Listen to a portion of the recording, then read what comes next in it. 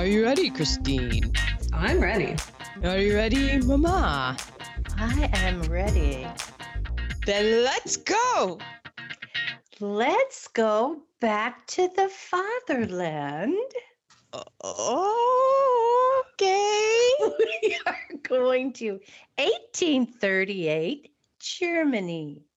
I guess technically it's your fatherland and my motherland. Although, apparently, there is a sliver in my fatherland as well. Yeah. So, We are, okay, Count Orlok summons Hutter, a young, newly married real estate agent, to his remote Transylvania castle. Orlok plans to buy a house near Hutter and his bride, Ellen. What could go wrong? We are doing the 1922 film Nosferatu. A symphony of horror.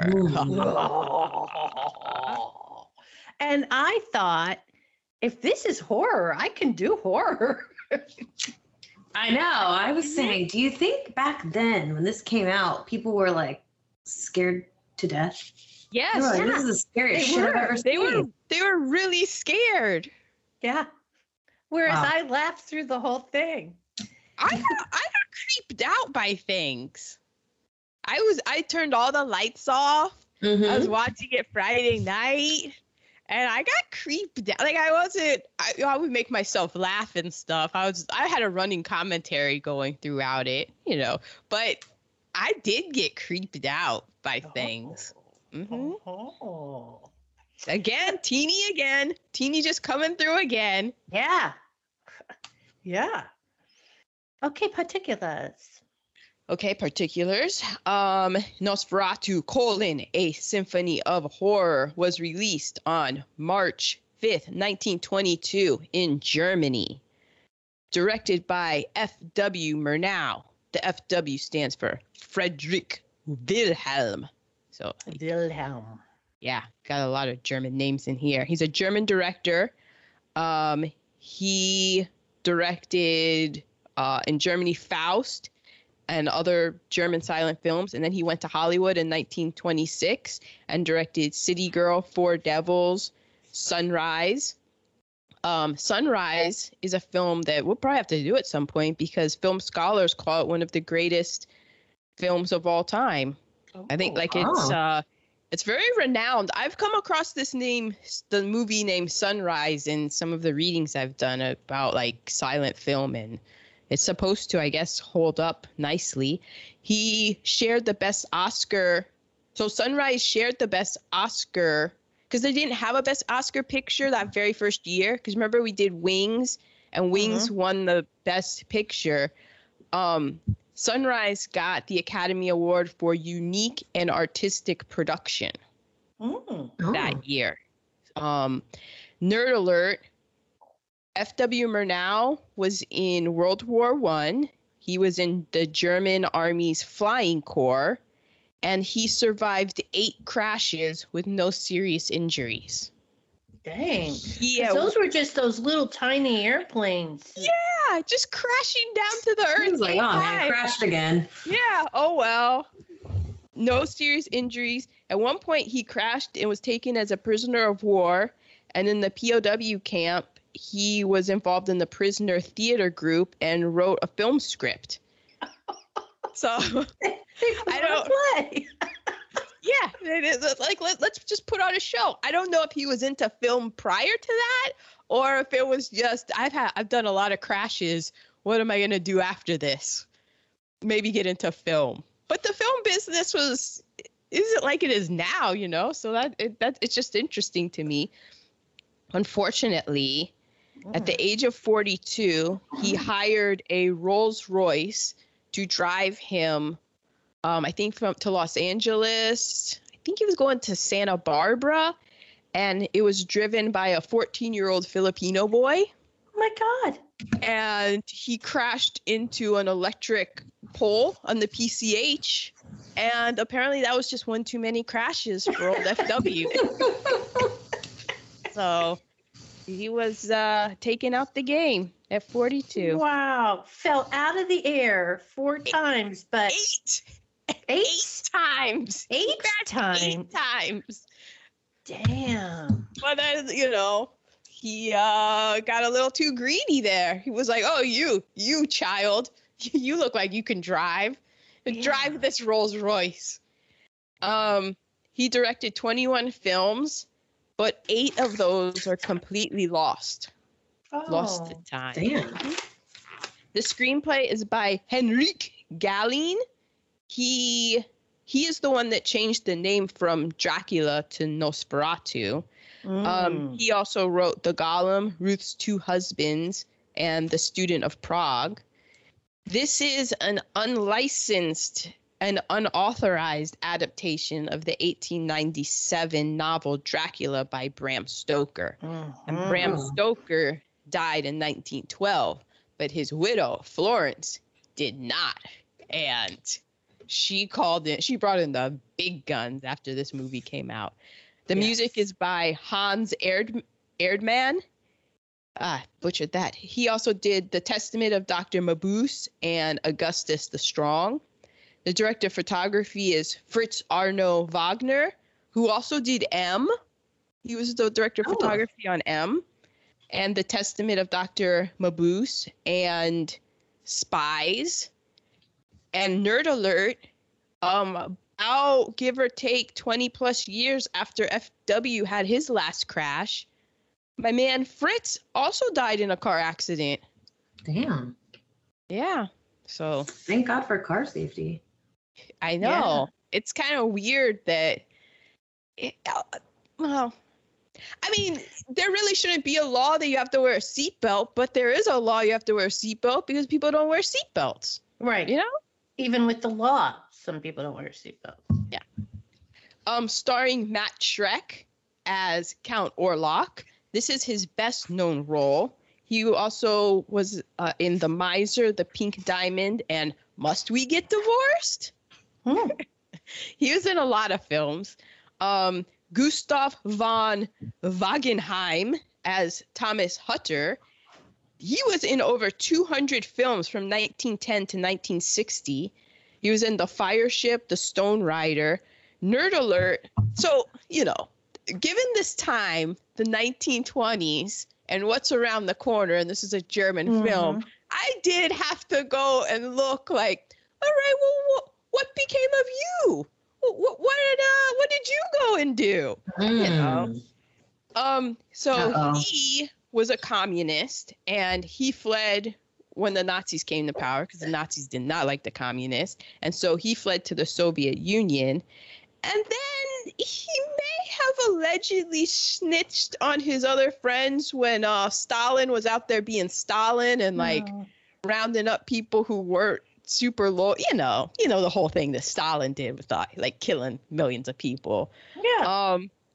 So he kind of may have snitched on his 2 best friends, and they ended up dying in the old gulag. And then he ended up in East Germany. So we have Greta Schroeder as Ellen Hutter. She was in. Man. Yeah. Outstanding. Oh, you didn't think so? She was a looker. Oh, I thought she did a great job. She was. I mean, she wasn't pretty. But it wasn't her fault. It was her hair's fault. She was perfectly fine. The makeup, they had to go use her hair like that. Why would you ever do your hair like that? With those weird, I did the weird curls, and then I have this curl that's just like it. I'm like, oh man. No. Well, yeah. Put the back of it in a ponytail and wrap it up. Well, that's how I wore it last week. It's yeah. Well, you might want to reconsider. No, I don't know what they were doing. It was terrible. It was. It looks like she just never got finished getting ready.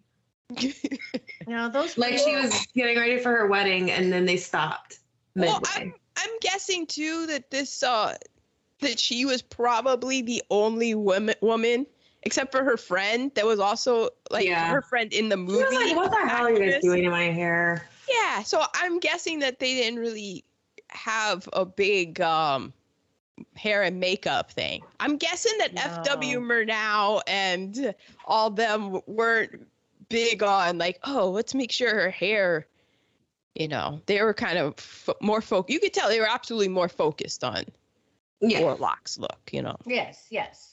She was also in the Closed Chain, Circus of Life, and 60 Glorious. Alexander Granach, as he was Knock. He was also in Ninotchka, which we did. He was also in Camera Obscura and Kameradschaft. John Gottout was Professor Bolver. He is brother-in-law to screenwriter Heinrich Gahlin. He was Jewish and in 1933 was banned from acting and ended up being killed by an SS officer while hiding in Poland disguised as a Roman Catholic priest. Wow. So there's that. And Fanny Schreck was the hospital nurse, and in real life she was the husband of Max Schreck. So she was the husband of the actor who played Orlok in real life. So his real life wife, the guy that played Count Orlok's real life wife, was also in the film as the hospital nurse. Thank you. Oh. Okay. And those are the particulars. Well, I will attempt to set the table. We meet a young couple who are very much in love. Hooter is a naive young man who works in real estate. He is told to travel to Transylvania to meet Count Orlok, who wishes to buy a house in Wiesborg, Germany, where Hooter lives with his wife. But no one can outrun their fate. So begins the tale of Count Orlok's plan to taste the blood of Ellen.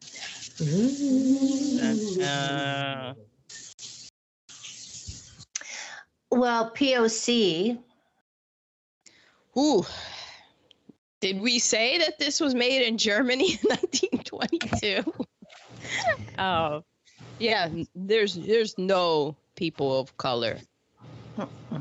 Although there is a lot of cast. There is a lot of cast. Go for it. Okay, so Transylvania, which is in modern day Romania.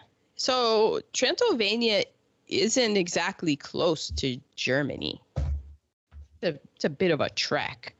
But one of the titles says Transylvania, the land of thieves and phantoms. So already we're like just playing into that, you know. You know that there's a Transylvania University in Lexington, Kentucky. Yes. Sounds spooky. Yeah. Yeah, spooky. Fear of the Other. There is so when I was watching this and we see Orlok, his dress and getup reminded me of remember the villain's dress and getup in Babes in Toyland, and how I felt uncomfortable with it because I was like, is this seems very anti-Semitic to me. But then it was like, is that me being anti-Semitic? And no, apparently it's not. So Orlok has his hooked nose, claw-like fingernails, and large bald head that has been compared to stereotypical caricatures of Jewish people from the time in which Nosferatu was produced. Professor Tony Magistrate opined that the film's depiction of, unquote, invasion of the German homeland by an outside force poses disquieting parallels to the anti-Semitic atmosphere festering in Northern Europe in 1922. And then I read The Twin Evils of Nosferatu by Jay Haberman. He said Orlok's paper communication that's supposed to be in a mysterious occult code, that it contains actual Hebrew letters and the Star of David. And he said, quote, contaminating every space he occupies out of the east with a swarm of plague-bearing rats to feast on the blood of naive Aryans will destroy until it's destroyed through the act of Christian sacrifice by a virtuous woman. So he's like, oh, hook. What is that supposed to mean? It says the plague is caused by rats, but the people, they don't blame the rats, they blame the other. So it's that fear of foreign contagion. Hitler compared Jews to vampires, call them, quote, a race that shuns the sunlight, which, what in the world? So there's a lot there in the text, but it's also pointed out that F.W. Murnau, the director, he was a gay man, and a lot of the cast and crew were Jewish, and a lot of them left Germany later because they were just like, oh man, this is not good. So most people say that they weren't, like, the filmmakers themselves weren't consciously being anti-Semitic, but that it's one of those things where, like, this is different from Birth of a Nation, where Birth of a Nation, you know, D.W. Griffith was like, I don't like black people and I'm making up this whole story to support this. The consensus thought is that F.W. Murnau was just making this film about a vampire and being the spookiness, but then all of the things that made him spooky were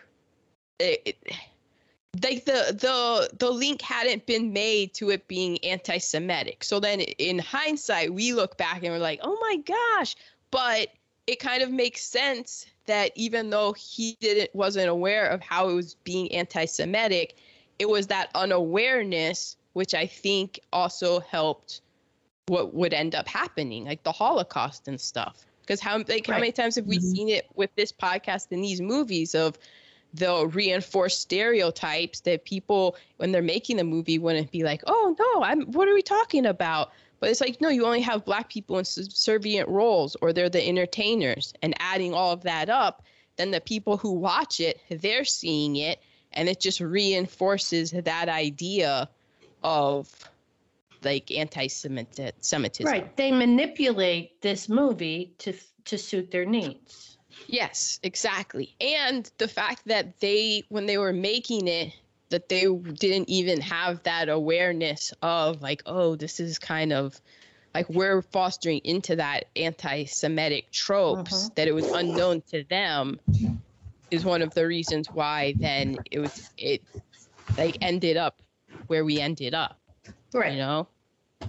Because really he was dressed like an undertaker to me, an old-timey undertaker. Yes, I thought they were trying to make him look like a rat. Yeah, and that too, which is anti-Semitic. Yeah, but you wouldn't. I just thought it was the rats. But that's the thing, like that you wouldn't know that you were just like, oh, it's a rat. It's like the thing with like black people and like, oh, like he's a little monkey, and you're like, no, you can't say that. But so many people are like, what do you mean? I'm just saying that he's a monkey, and they're unaware of that connection. Exactly. And I think this is like a perfect example of that. Like, oh yeah, we're gonna make him look like a rat because of the plague and all of that, and not even being aware of connecting like, oh, but that's what they are calling Jewish people, and they're like making it out and there are people that are making that connection, and then we've made this movie, and now that somebody watches it, and now they're going to make that connection subliminally, and it's going to reinforce that stereotype, which they didn't even mean for it to even be a stereotype in the first place. Yes. So that was my power of cast.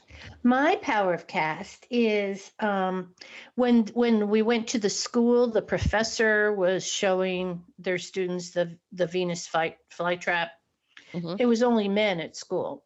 Oh, and good point. in any of the places of power, it was only men making decisions in the places of power.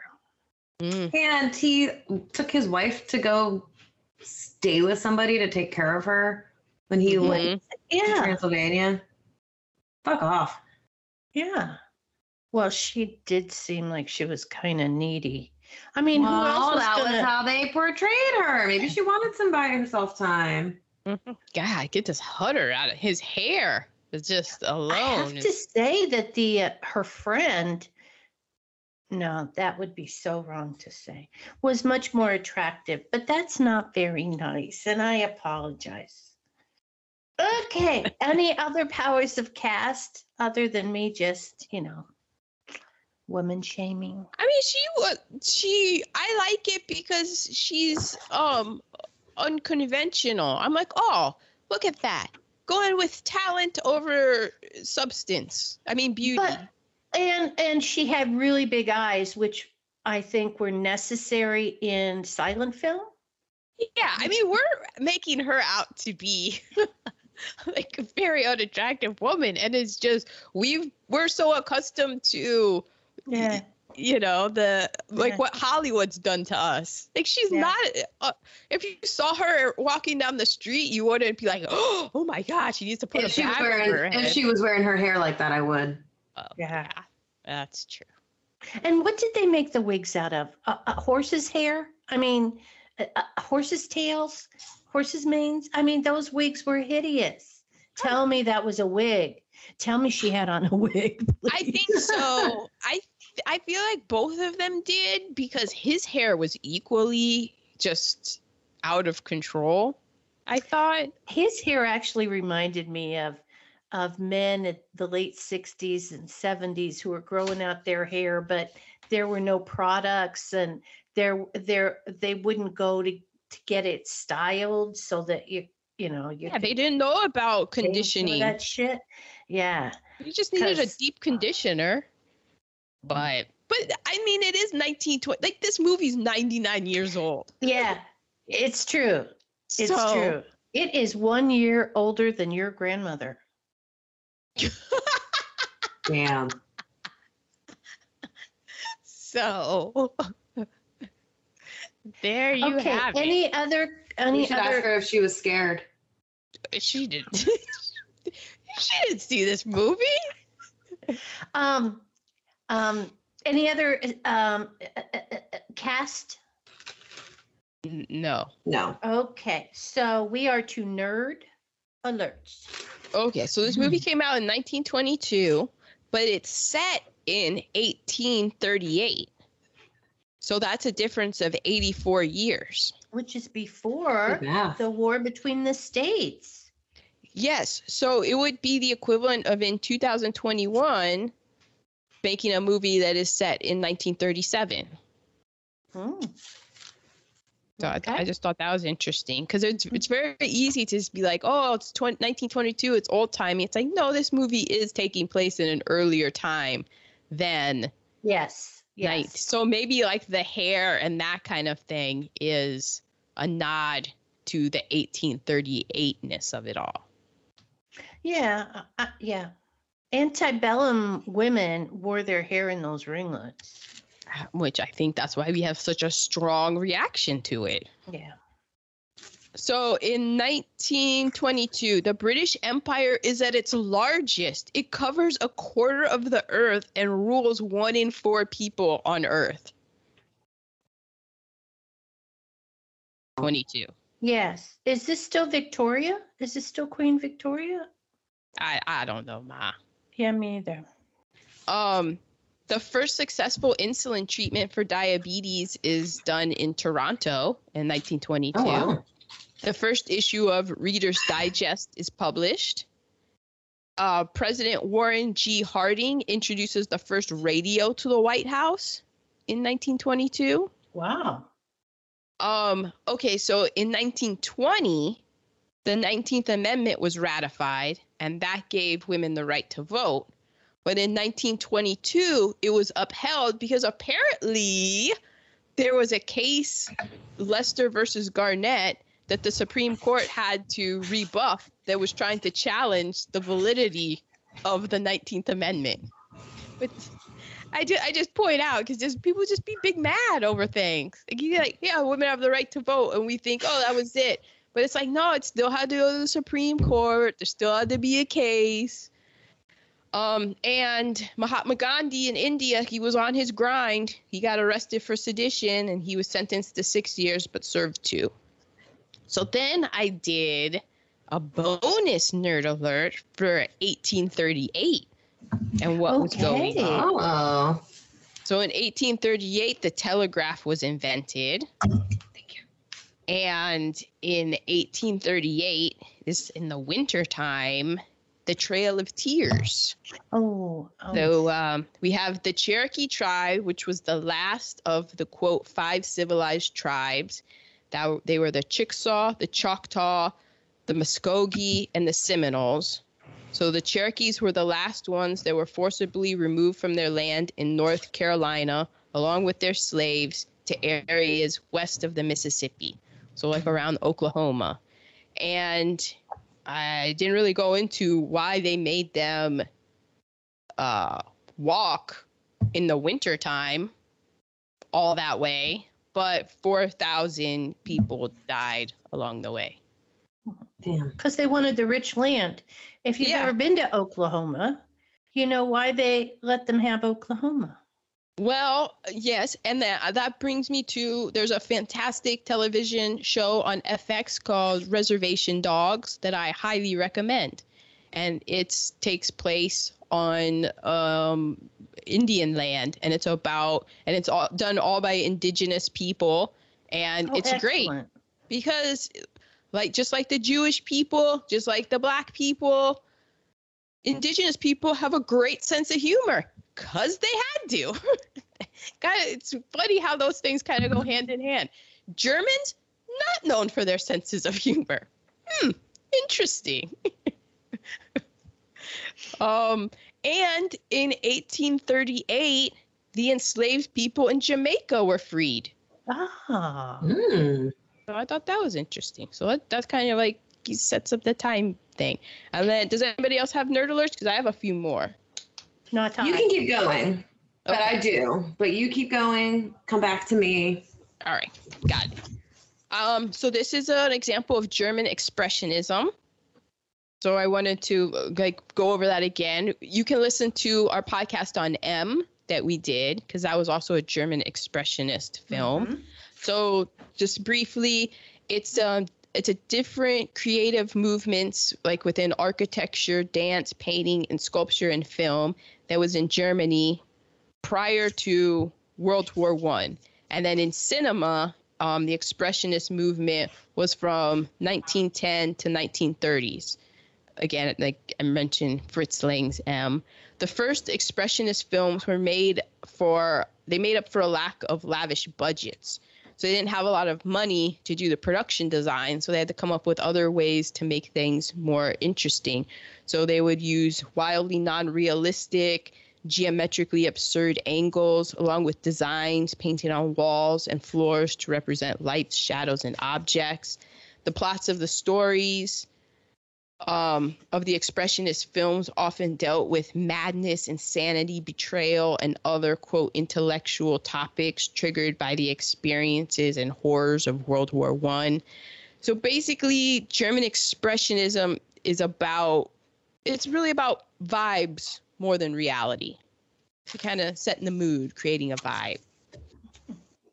And then this movie came out and takes place and was produced in the Weimar Republic of Germany. So in 1918, that was when Germany surrendered after the First World War. And so it's from 1918 to 1933.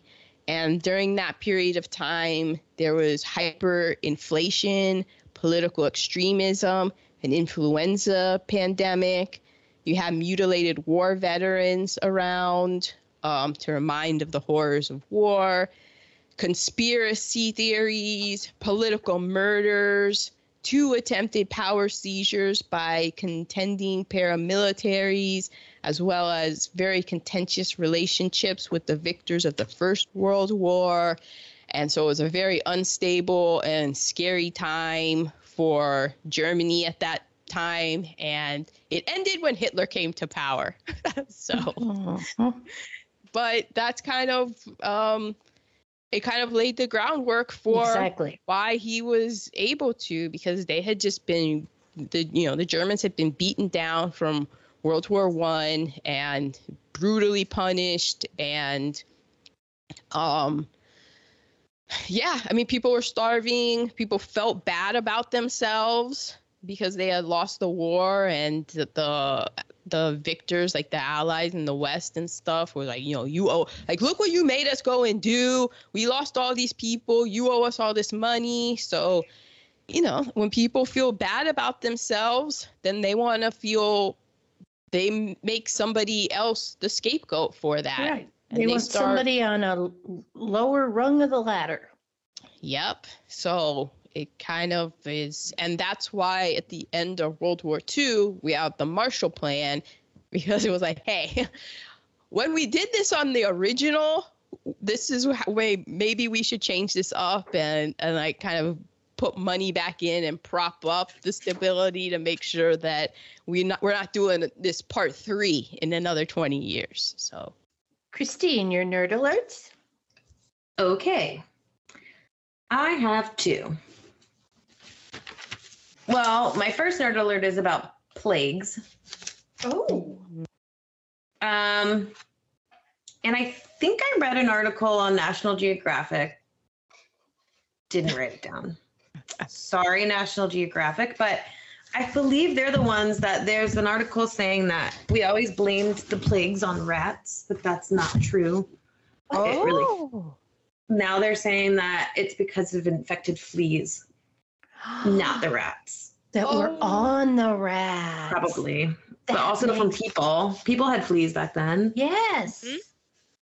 So, sorry to the rats out there. I'm not, because they are. Yeah, they suck. So, there are 3 types of plagues. 3. The bubonic plague, the septicemic plague, and the pneumonic plague. I believe those are in order of severeness. The bubonic plague causes fever, headache, chills, and weakness caused by bacteria, usually from the bite of an infected flea. I'm sure it causes other things too, but those are the big things you're going to get. The septicemic plague causes fever, chills, weakness, abdominal pain, skin, but this is the one where skin and other tissues may turn black and die, especially your fingers, toes, and nose. Oh my God. Oh my gosh. And this also comes from infected fleas, or you can get this one from handling an infected animal. Oh. So I guess if you're like a rat had it and then you're like kicking it, or or like the rat, like, get out of here, and the rat bites you. Hey, guess what never happened in our household? We weren't look, the little baby bird, I'm gonna bring it back to health. No, because I was you don't touch that. You're not allowed to touch that. Remember how I wouldn't touch AJ, my brother's turtle? I was like, that thing is disease ridden. And then the pneumonic plague causes fever, headache, weakness, and rapidly developing pneumonia. It develops from inhaling infectious droplets and may develop from untreated bubonic or septicemic plague. It's the most serious one and the only one that can be spread person to person by the infectious droplets. Oh. So those are your plagues. You don't want the pneumonic plague. These are bacterial, though, which is different from a virus. Viral, right? Viral. Because bacteria. Yes, bacteria. Caused from bacteria from the bite of a flea. So bacterial infections can be treated with antibiotics, where viral infections, well, I don't know what the latest science is because I'm old, but I remember it from old-timey school that you could cure a bacterial infection, but a viral infection, you couldn't. There wasn't necessarily a cure for that, although you could boost the immune system so that it could then trigger antibodies to fight it. Sure. That sounds good. Which is because people go in and they have congestion and they go, I'm sorry, it's viral. I can't give you antibiotics. But they want the antibiotics anyway. And then people get immune to the antibiotics. Yeah, then you get the resistant strains. like the restricted bacterial strains. So then when you do have a bacterial infection, then the antibiotics don't work. Right. Okay. I also have a nerd alert. Well, Teeny has another. I have another one. Sorry. I'm not done yet. It's okay, but I love all of the nerd alerts. Well, my next one is about bats. Okay, because Which, if you'll notice, there was not a single bat in the movie. Yes, and that's usually where we hear that Dracula I was like, came where from. did this? Yeah, where did that come from? And I can't remember. I did watch an interesting. I'll talk about it in TC Nuggets maybe. But there's an animated 5-minute video on YouTube called "The Evolution of Dracula." And it's pretty good. I recommend it. It talks about how the character has evolved since Nosferatu to like normal days. And it wasn't until a couple movies in where he started turning into a bat. Where he became like a ladies' man, like a debonair. Well, this is an article from thegreatprojects.com. Never heard of them, but I'm trusting it as a source. And it's called "Why Are Bats Associated with Vampires? A Peek into the Realm of These Misunderstood Mammals." So I learned that bats are 50 million years old. 50 million. So wait, does that put them in, like, were they around with dinosaurs? I don't know. I don't know what that puts them at. You do the math, listeners. They are, oh yeah, they're old. First time, long time. And they're a vital part of our ecosystem. Vampires have only been around since 1500 in ancient Greece. Oh, like the story or yeah, like a mythical, it was like a mythical creature. But they also drank blood. I don't know. I didn't get into the history of vampires, so sorry. So I think there was some correlation between, like, because people thought that there is this type of bat called a vampire bat, and I think people thought it came from Dracula, but the vampire bat was named in 1810, and Dracula wasn't written until 1897. So you do the math there. So the article made me laugh because it said that Stoker's depiction is vastly exaggerated when he talks about their size turning into vampires. So bats don't really turn into vampires. No. Yeah. And another common misconception, they don't suck blood, they lap it up with their tongues. So there has to be something else has to puncture for the blood to come out for a vampire. I mean, maybe they puncture it and then they lick up the blood. Oh, that makes sense. Oh, okay. I see. Yeah. I mean, don't quote me on that. But Okay. Could be the case. So also, bats make up of 20% of the mammal species. Wow. Only 3 bat species consume blood. That's okay. Common misconception. We thought they all ate blood. So here's some of the things they do for our ecosystem. They eat a ton of insects. There's a type of bat called the pipistrelle bat. Pipistrelle, who knows? It eats 3,000 insects a night. Wow. And underneath the Congress Avenue Bridge in Austin, Texas, there are approximately 1.5 million bats that live there. And every night they consume at least 30,000 pounds of insects. How do they get all the insects? Like they with their mouths. That just seems like a lot of work. Mouth open and just they're only 5 centimeters long in size, the pipistrelle ones. So a big bat can eat a lot more. Man. Yeah. There's a common myth. People say you're blind as a bat. Bats aren't blind. They can see just fine. But at night when they hunt, they do use sonar, just like whales, to navigate. Called echolocation. Yep. They emit high-pitched sounds that bounce off of objects like trees and houses, and it comes back to them, and they can determine the size, shape, and texture of an object and if it's moving. They also, their poop is really rich. Bat droppings are a really big fertilizer due to their high levels of nitrogen, phosphate, and potassium, and it's widely used around the world in farming. And at one point, it was Texas's largest mineral export until oil took over. Oh my God. Mm-hmm. Wow. But they get a bad rap around the world.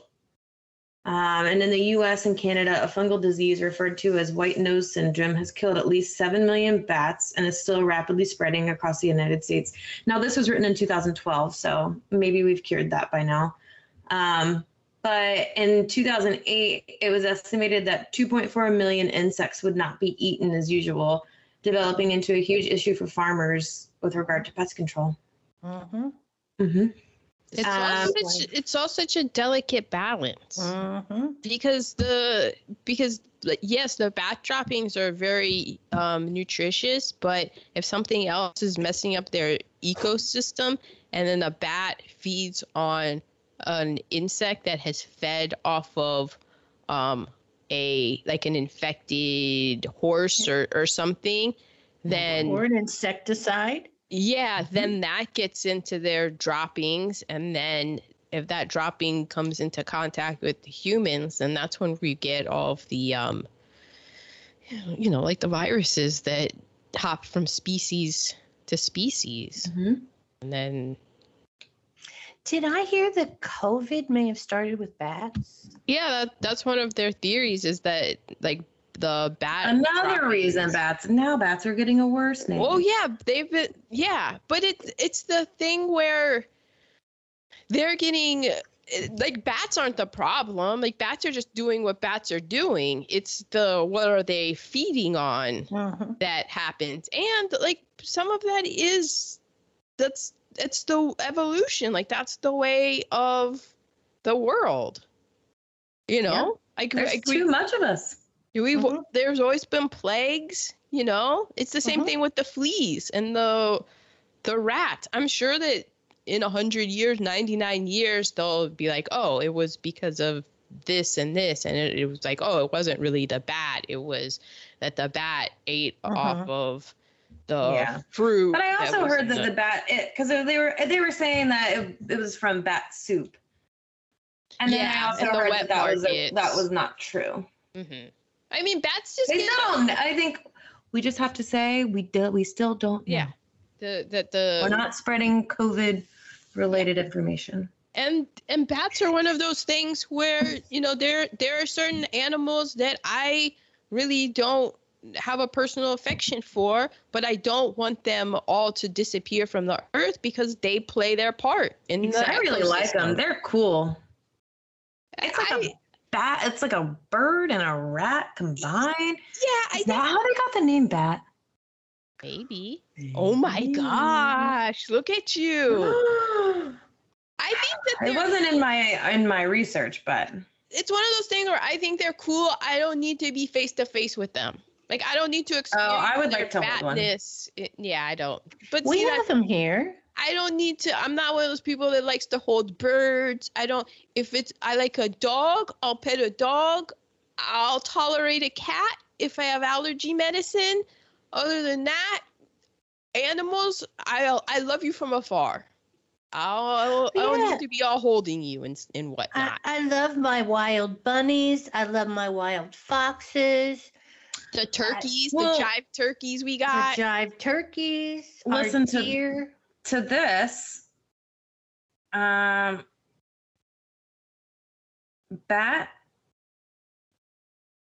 is, God, don't quote me. This is what I'm reading.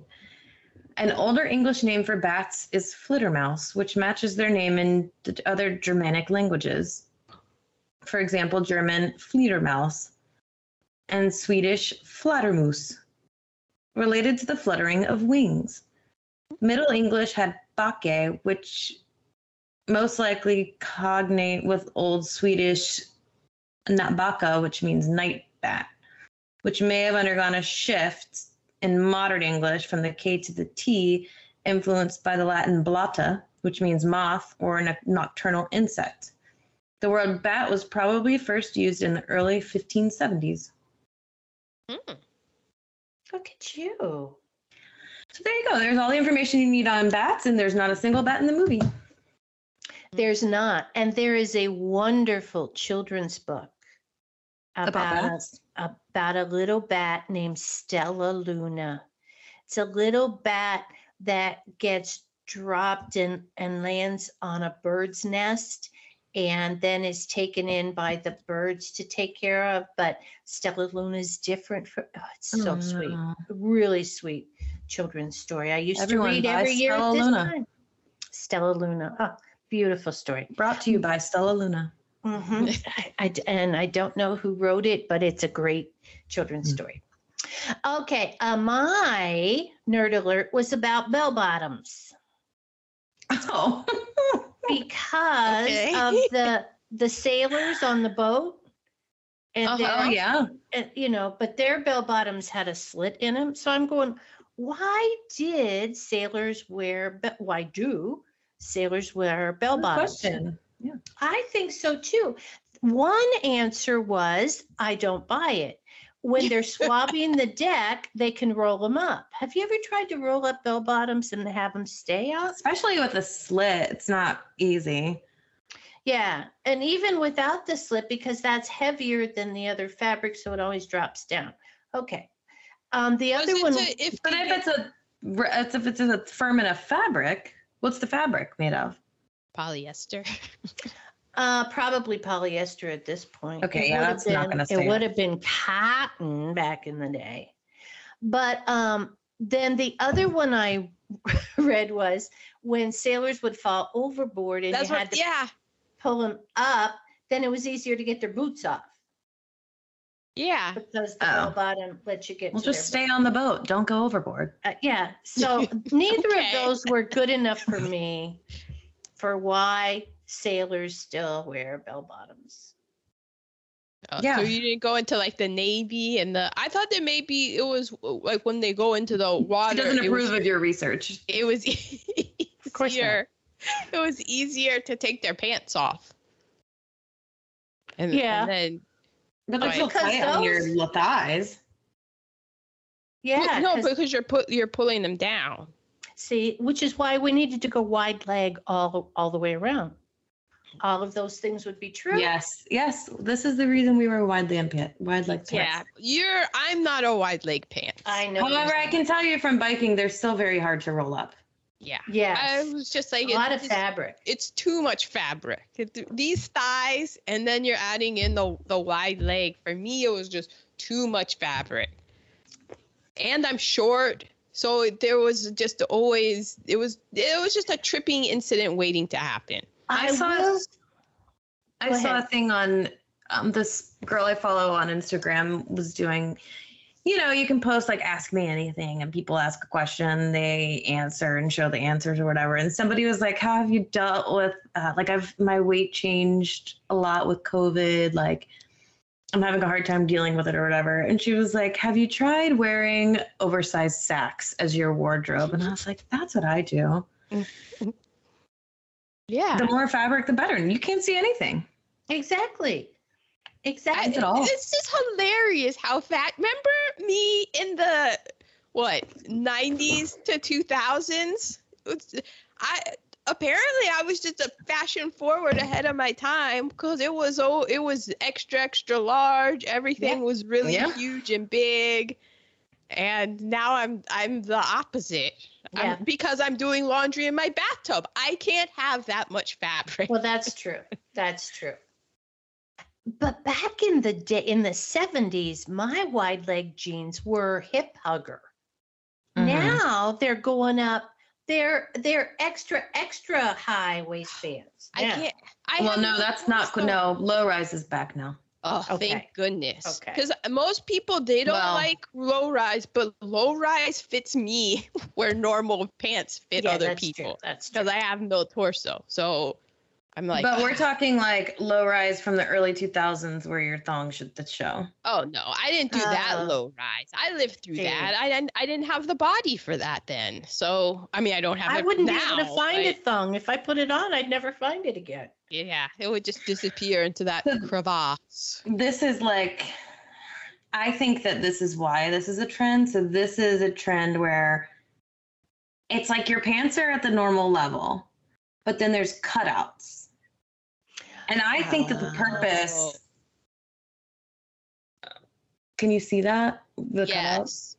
Yes. No, to give the illusion of the give the illusion of the thong. We sell skirts and pants like that. It's really. But it makes, because remember, it's a 20-year cycle. Yeah, it is. So the stuff that was big in the 2000s now is what's in style, and now I sound like my parents did when the 70s style came back. Now I'm like, I lived through it once. I don't have to do it again. Yeah, that was mine. But I will say, in the 70s, when hip huggers came in, that's when you had to start buying your underwear different.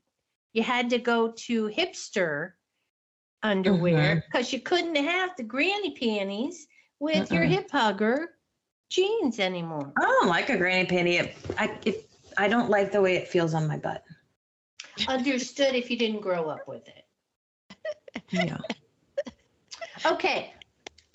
We are two reheatables, and this whole discussion might have And now you know I don't wash my bras and I don't wear granny panties. This is true, because we had growing up, my mom and I had the same brand of underwear, but it was different sizes, and I would do the laundry, and I was in charge of doing the laundry and folding it. And I just remember the days where I messed up with the underwear, and I was like, put on my mom. I was like, what is this? She would put the leg hole on her waist. It was like, no, okay. Okay, TMI. Negative reheatables. Aaron's little interlude there was a negative reheatable. No, it was just like you didn't do the same thing, but you didn't. I'm guessing you didn't get to the point. I never put your underwear on. I'd hold it up and go, there ain't no way. I'm just sleepy in the morning. I put it on, like, oh, there's a lot of space here. There's man, you did that one time when Babs visited you in California. And you pulled out my granny panty underwear, and she took a picture and shamed me with it. How did I have it in California? Because evidently I had put a pair of mine in with yours when you were home at Christmas or in the summer or something. Oh, well, haha. Third time, negative reheatables. Help me out here, people. Well, you can go, start. Okay, Hutter had no respect. He goes into that room that he's renting when he's gonna try to sell Orlock. I want to say Orloff because of Frozen. The house. She's trying to fold down his bed for him. He throws the hat right in the middle of where she's working. Then he picks up the book about Dracula and he just throws it on the ground because he doesn't like it. Hutter had no respect. Hutter was quite naive. Yeah, no respect. He's quite naive. Okay. The horses wearing the Ku Klux Klan hoods and capes. Well, they're wearing that come hoods from? and capes. I think that's us and our PTSD of any time I see a horse. This movie really solidified that to me. When I see a horse with any sort of fabric on it, on its face and on its body, I just think that's a Klan horse. Exactly. It could have been green. It was in black and white. We don't know that it was. It was black. It was going to the Count Dracula's house. I know. That shit was all black. I'm out with the cloaked horses. As previously stated, everybody's hair is fucked in this movie. And, the plague equaling COVID at this point. Those are my negative reheatable. I have a tasty nugget on that. Okay. My negatives, putting the entire cast before the movie, I don't like that. It was long.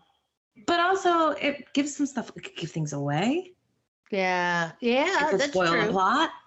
True. Oh. You wouldn't be able to watch the movie and say, oh my God, I didn't know so-and-so was in this. Yeah, true. Glad we changed that. His wife's hair. I can't get over it. I can't get over it. I can't either. Hell no. Orlok wants a house. He comes here. Why is he? Yes. Look, I drew you a picture of the house. You know it wasn't like a blueprint. It was an empty house in Weisburg, and he's in Transylvania. Right. Someone else had to take care of the wife. Yes. Now, I don't know. I don't remember this at all, but until the very end of the movie, I was calling him Butter because I could not tell what that was supposed to be. Because it was calligraphy. It was old-timey calligraphy. Yeah, but I could read all the other letters. Yeah. So it was a funky H. How Butter Eats Bread. And it was a lowercase. He never had an uppercase H. Did you notice that? Well, that's one of my bad reheatables is the calligraphy of the title cards. I said the font of the title cards. I didn't realize it was calligraphy because I didn't say Butter. I thought it was Gutter. So I kept calling him Gutter. Well, either way, it wasn't good for him. Well, he was naive and... No, this is a positive and a negative. We all love to get them, but letters, especially back then, that letter, like by the time she got it, everything was already ruined. She thought he was all fine. Yeah. Mm-hmm. Yeah, so letters are bad. She could read it over and over again and hold it to her bosom. And how did Hutter, Gutter, Butter know that the man that was just on the horse was the postal carrier? I think they knew those things. He was just out and it's like, you're a man on a horse. Why else would he be coming up there? Because nobody else comes up there. True. And even if he weren't, he would take it to the person who was because you took care of each other that way. Hey, you gonna go run by the post office later? Here. Well, if you look like everyone else. Yeah. If you're not an other. Well, there were no others. Yeah. I put all that work to stay out until sunrise and die. Yeah. Yeah. Like, he knew. Like, he didn't know the rules, but somehow the rules are in a drunk book. on love. Mm-hmm. Oh, I guess Ellen's blood it's that good. But I thought when... Well, sorry, go on. A virtuous woman, or there was another word, I thought maybe she hadn't done the deed yet. That's what I thought too. I thought because it said an innocent woman, and so I thought that maybe they weren't married, or because I was just like, just do it already. Like I thought that's what Gutter, when Gutter came back, he was like, I know how to save you on the bed now. That's all you needed to do, right? But apparently. Well, I was the real reason is in the words of Adam, she had that bomb neck. She did have a neck. She had plenty of real estate there for him to work with. Yeah. And then Butter as a name. Hunter. Yeah. Reminds me of Hunter, and I don't like that as a name either. Exactly. But I do believe that was his last name. I think because I think they didn't specify that. Ellen Gunter. But yeah, they should change it. Yeah, that's right. Also, as a negative, I didn't write this originally. I wanted to do a nerd alert on it, but blood congestion does not sound like a good time.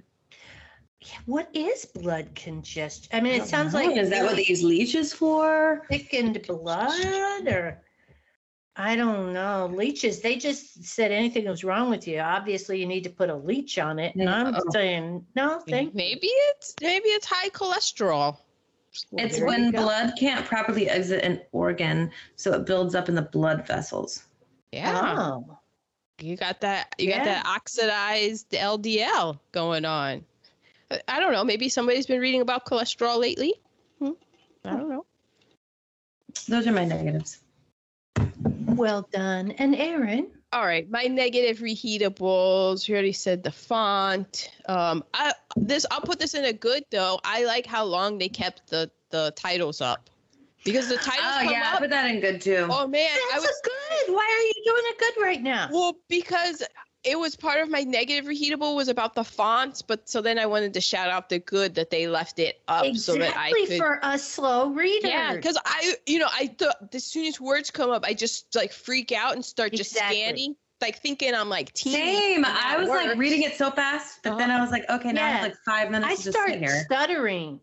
Like my reading stutters because I'm in such a hurry to read it, and they were on long enough to get over the stuttering and actually finish the reading. Mm-hmm. I like that.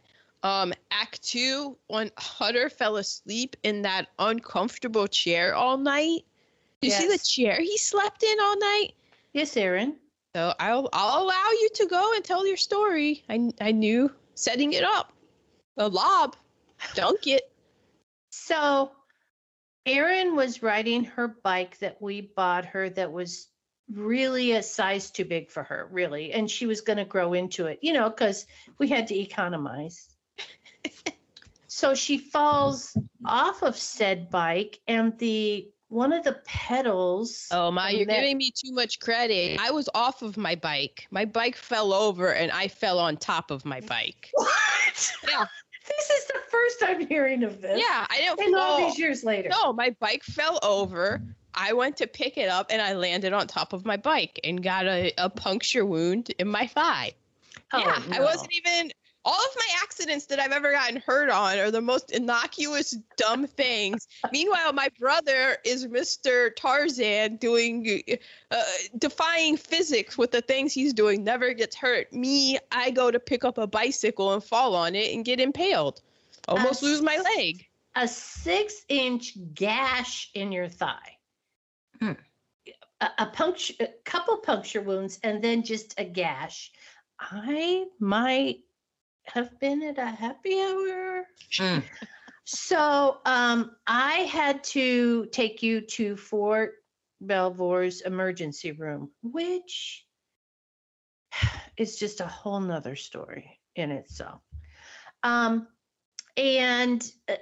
then she had to have surgery because the puncture wound was deep and infected.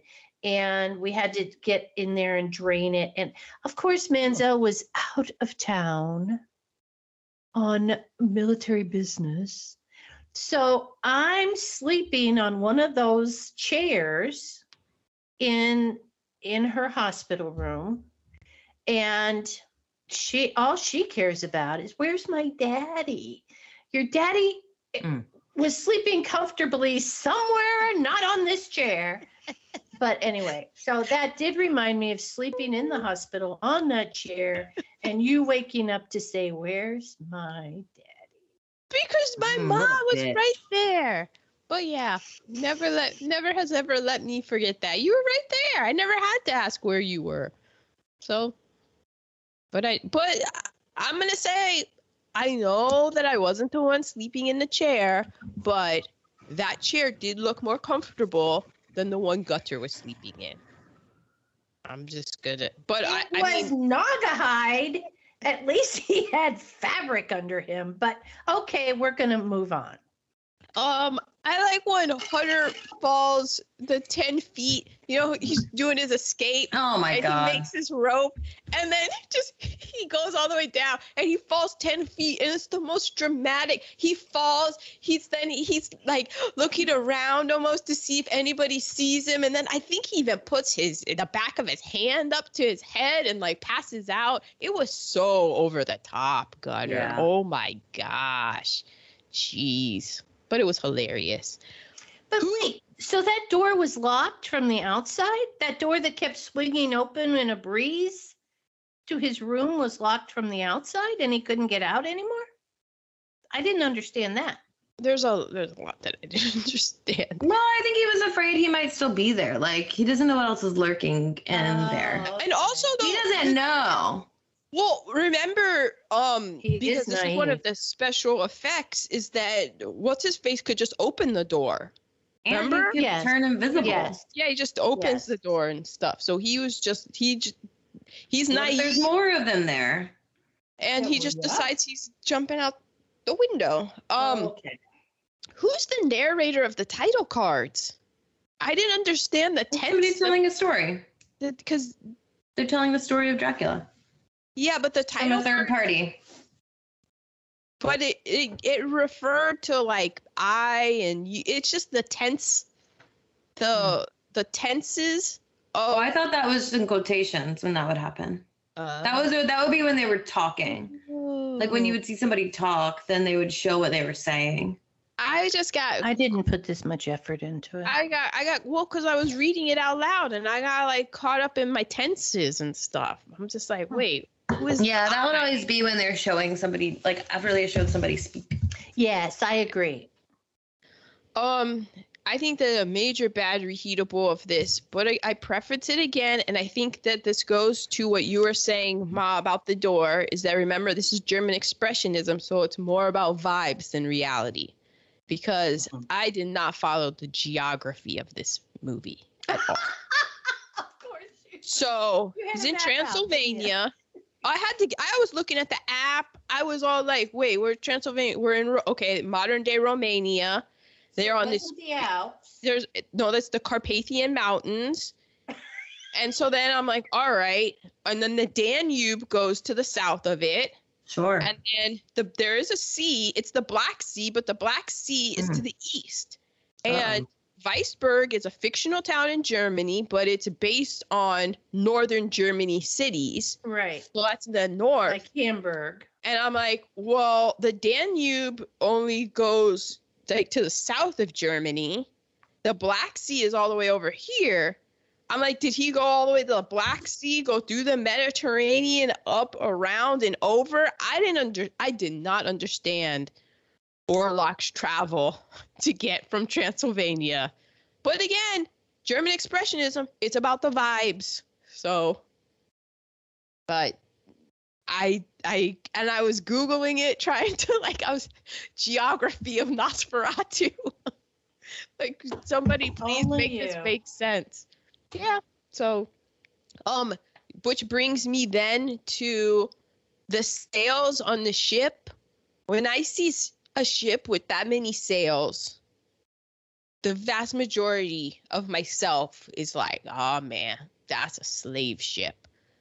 But I will say, there is a slight sliver. It's almost like an echo inside of me that it just whispers, adventure.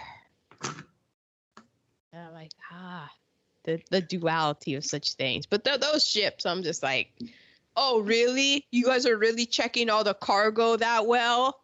1838? Okay. All right. Let's see. My man who was just going around carrying the coffin of cursed dirt with him throughout the town. Yeah. Like it was made out With of one arm. styrofoam or something. Yeah, it's going around. Nothing to see here. Meanwhile, there's a plague going on. So maybe I don't know. That was just hilarious to me. Orlok. Okay, this was before I realized that the plague was really, I guess the plague was supposed to be based on the rats, that they were the ones that were killing everybody. Mm-hmm. But I didn't get that point when I was watching it. I thought that it was Orlok just going ham on all these necks out here. I did too at first. I was like, but how is he reaching all these people? Yeah. But then I was stuck on like, well, wait, why is Hutcher still alive? Why is Hutter Gutter Butter still, like, why didn't he get taken out the game? He got his blood sucked. That's what I wondered. It just seemed like a bad business by Orlok. You come with all these necks, why are you going out all killing people? But I guess he brought the cursed dirt because that's why he had to bring the dirt, because it was the dirt buried from people who died in the plague. And then those rats were all in there. So then they had the plague, and they were the ones that then came out of the boat and went into the town and were spreading the plague. And that was all the bodies. But because they actually have fleas. Yeah, because of the fleas on the rats. Well, I mean, again, this is vibes over reality because I guess they're saying the rats got it was the infected soil. But, this was before times of, like, science. They didn't know. Exactly. They didn't know. They did their best at the time, and then new information came in, and they changed their mind. Autopsies in 1838, when they were just in some room, and everybody's just standing around the body, and it wasn't even on the table. They were in the corner, and they were just like, oh, how did this... This is, but we had to go here. Growing pains. You gotta crawl before you can walk. Those are my negatives. Okay, so we are to positive reheatables. The scenery, I would love to have seen it in color, but it did remind me of Germany. The skeleton clock. That was pretty cool. I have the length of time the title cards were on the screen. Nosferatu's Tommy ears. You did have those. Tommy ears. Tommy ears. Cuter, way cuter on Tommy. Yeah. Oh yeah. Because Tommy didn't have that snaggletooth thing happening. And dude's pipe that was as big as an oboe. It went down to the ground. That was a cool pipe. What got in there? Oh my gosh. That was a cool pipe. Christine, your positives? So I did like the opening font. The font was different. Yes. And the opening credits versus the title, the intertitles. And I liked that font. There was something about how, well, I'm sure like we'll probably get into it in Tasty Nuggets, but I think there was something about some of these fonts had to be replaced or they were missing, and so they had to piece some things in. Okay. Shout out to Nuck for paying his people well. Shout out. Yeah, that was one of the things they said about him. Until they all turned on him. Well, yeah. Well, they started by saying he's weird, but he pays his people well. Yeah, because he looked like an Ebenezer Scrooge, but just before that, they had said that he paid his people well. And I think he was I think you were meant to believe in that because he could read the occult anti-Semitic letter that Orlok read, that he was under Orlok's spell. And then because later he refers to him as master. So it's part of, again, the expression, it's vibes over reality. Okay. Right. Okay. I also had how long the title screens are up and the skeleton clock. We were laughing at when he was sleeping in the chair. We were saying that's how Bobby used to sleep at Adam's house when he came to visit. Oh. Because that was when Adam was living alone in his apartment. No blankets, no pillows. It was just, Bobby would bring his backpack. They'd go get drunk. He'd fall asleep on the couch. They'd wake up in the morning, go to a diner, and that was that. That was our old couch. The plaid one? The plaid one? The plaid one. Which also ended up being our old couch. Yeah. Yep. It lasted until 6 years ago. Wow. Oh. Nosferatu's nails in the beginning. Yeah, goals. In the beginning, yes. Yeah, nail goals. They got a little long towards the end. I guess that's one of his powers, is supernatural nail growth. It looked like his fingers merged with the nails, and it was all yeah. It was a lot. But when he first showed up and was eating dinner, I was like, oh yeah, those are some nice nails. Agreed. Perfect, like almond shape. Yes. Letters, once again, they're also in the positive category. Everyone likes to get a letter. Especially if it's got a hand-painted watercolor on front. Yeah. Yeah. Dracula carrying his coffins made me laugh. Throwing him up there on the cart. Like, Yeah. Yeah, but it was also cool with like how the special effects did that, so that to show like that he was powerful, and I was just like, oh. I wrote down. I don't know why I wrote it here, because I wrote down crowning of the cock. And was that what it really said? And then I found a whole article that I will not even get into because we don't have time, but just titled The Repressed Victorian Sexuality in Nosferatu. But there's that. I don't know why I wrote it, but I read it. I had to hit the rewind 15 seconds to see if that's what it is. Yeah. Well, I missed the shadow scene was really good. I felt like that was the scariest part. Oh, yes. Yeah, I agree. And iconic. Yes. The steps, when he's going up the steps, that is iconic. And then Nox's upper body strength. He didn't look like he'd have it, did he? No, he was holding himself up. Yeah. Climbing out of shit, holding himself up. Is that it? Yeah. Oh, yeah. Sorry. Outstanding. Nice.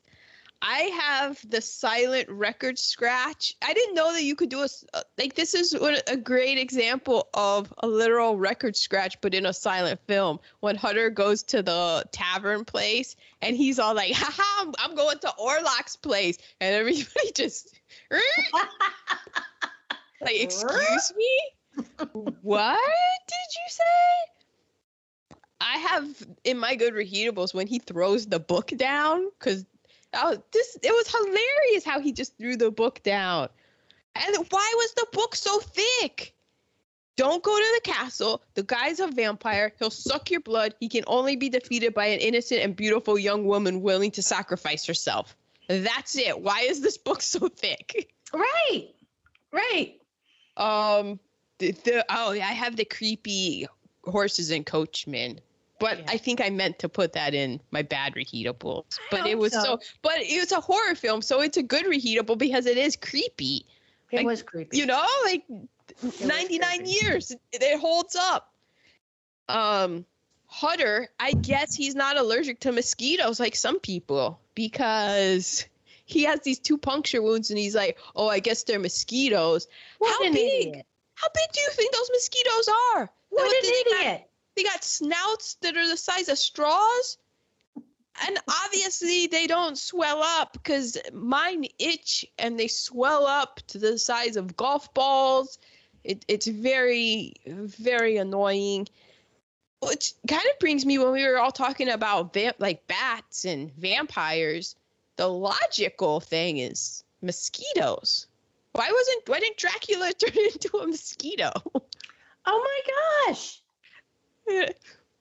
But nobody can see it. I guess it like loses something. I guess it was a little. Yeah, but they are so freaking annoying. Tell me about it. I got one. When I went home, that's the whole thing. California doesn't really have mosquitoes. I've gone almost 20 years. I can count on my hand how many times I've gotten bit, minus what happened last month. I go home. I get a giant knot welt on my head. And now, apparently, if you go out to Northridge at the Total Wine and More, that's where all the mosquitoes are in Southern California. So I'm going to have to buy off the next time I go on my booze run so that I don't get bit by the only mosquitoes in Southern California. I went there and I got 8 mosquito bites on me. It was unbelievable.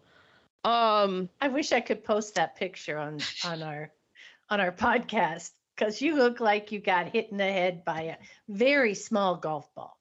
And I knew it, and I didn't want to scratch it. And remember how mad I got because it was on my forehead, and I could just feel it swelling up. I also have that guy's pipe. That was amazing. Okay, the body language, specifically Orlok's. Look, I know you're not supposed to judge a book by its cover and stuff, but anytime I see a grown man with his hands clasped up right under, 6 inches under his chin, walking, I'm out. Yeah. I don't care how good his nails look. This man, nothing good. Like, what? Especially if his nails look good. Yeah. His walk, when he first comes in and his walk in his high class, I'm like, wow. Wow. Gutter, you're so naive. Yeah. Dude, his feet, and then like his fingernails. I'm sorry, Teeny, but they grow like mine. Cause I gotta cut these things every 2 weeks, or else I'm hurting myself. Wow. I'm ended up with, scrapes on these things. Me and Orlock with the fingernails. I'm like, I can't do it. I hurt myself. No. I could take out an eye. It's a little bit hard to do things, but yeah, no. I have to keep him short. I have to. I have like mine, and I don't mean to brag or anything, but mine are hard. Like there isn't the like, oh, they're the paper thin and they break. No, some of us aren't blessed with that, okay? I have them as well, but the problem is that when they split, like when you get a little fissure in it, it goes right into the quick. It's not ever up in the longer part of the fingernail. So I cut them because I know that that's coming and I'm going to have a problem with going into the quick of my nail. I cut them because I'm spastic, and I'm like, that's how you're going to end up blind, because you're going to take an eye out. Yeah, I see Teeny with her nails. I'm like, yeah. Oh my gosh, I can't. I know. They're natural, though. They're natural. It's impressive. Yeah. Shout out to Hugh at J&W Nail Salon in Ridgewood. Shout out. Well done, Hugh. Mm-hmm. Well done. I have carnivorous plants because they are fascinating. I know. I want a Venus flytrap. I've always wanted one. Yeah, pesky insects. They can. They're allowed to live. It's so, because everybody, I'm plant based. I'm plant, and it's like, no, you think that plants don't like that blood too? That's blood. They're plant rare. Home Depot. Maybe that'll be my next plant purchase. Okay, I have a question, because at one point they were playing croquet, or is it croquette? I meant to put that for positive reheatable. Because I needed to ask you, Ma, where did that come from? Because we had a croquet set, and I remember we would play croquet, but then when we moved to Germany, we would take a Coca-Cola can and crush it down, and then use that as our puck and the croquet mallets as our sticks and play roller hockey. Yeah. But where did the croquet come from? Like, how did you, like you and my dad, where did the croquet come from? I had croquet when I grew up. We had a croquet set, and we would play on the front yard at Grammy's house. So it seems like a German thing then. Might be. Well, go ahead and speak. I will look at it. I don't know. Like, it was just in the movie, so I didn't want to make assumptions, but I'm like, I think croquet probably came from Ma, but we'll see, because we did grow up playing it. I will say, but then croquette comes up. Croquette is the like potato croquettes. Oh, yes. Oh, I love. Croquet is the game. Oh, croquettes over croquet. Man. One day maybe. Those are just cholesterol bombs, I'm guessing, though. The plague, like the empty streets, remind me of Lockdown. And then but in these times, though, of that lockdown, you just had the guy and he had the drum and he would tell everybody what was what. But then in those times, that there was crazy neighbors out and they all had their bizarre theories, but their bizarre theories could only spread but so far, because they didn't have this World Wide Web that could. Wait for it. Wait for my tasty nuggie. Guess what? I'm sorry. I didn't hear anything you just said, because croquet used to be an Olympic sport. Well, for one season, 1900. I think it's from France. That's funny to me, but it's probably like, because everybody's like, only the French, German, and English play this.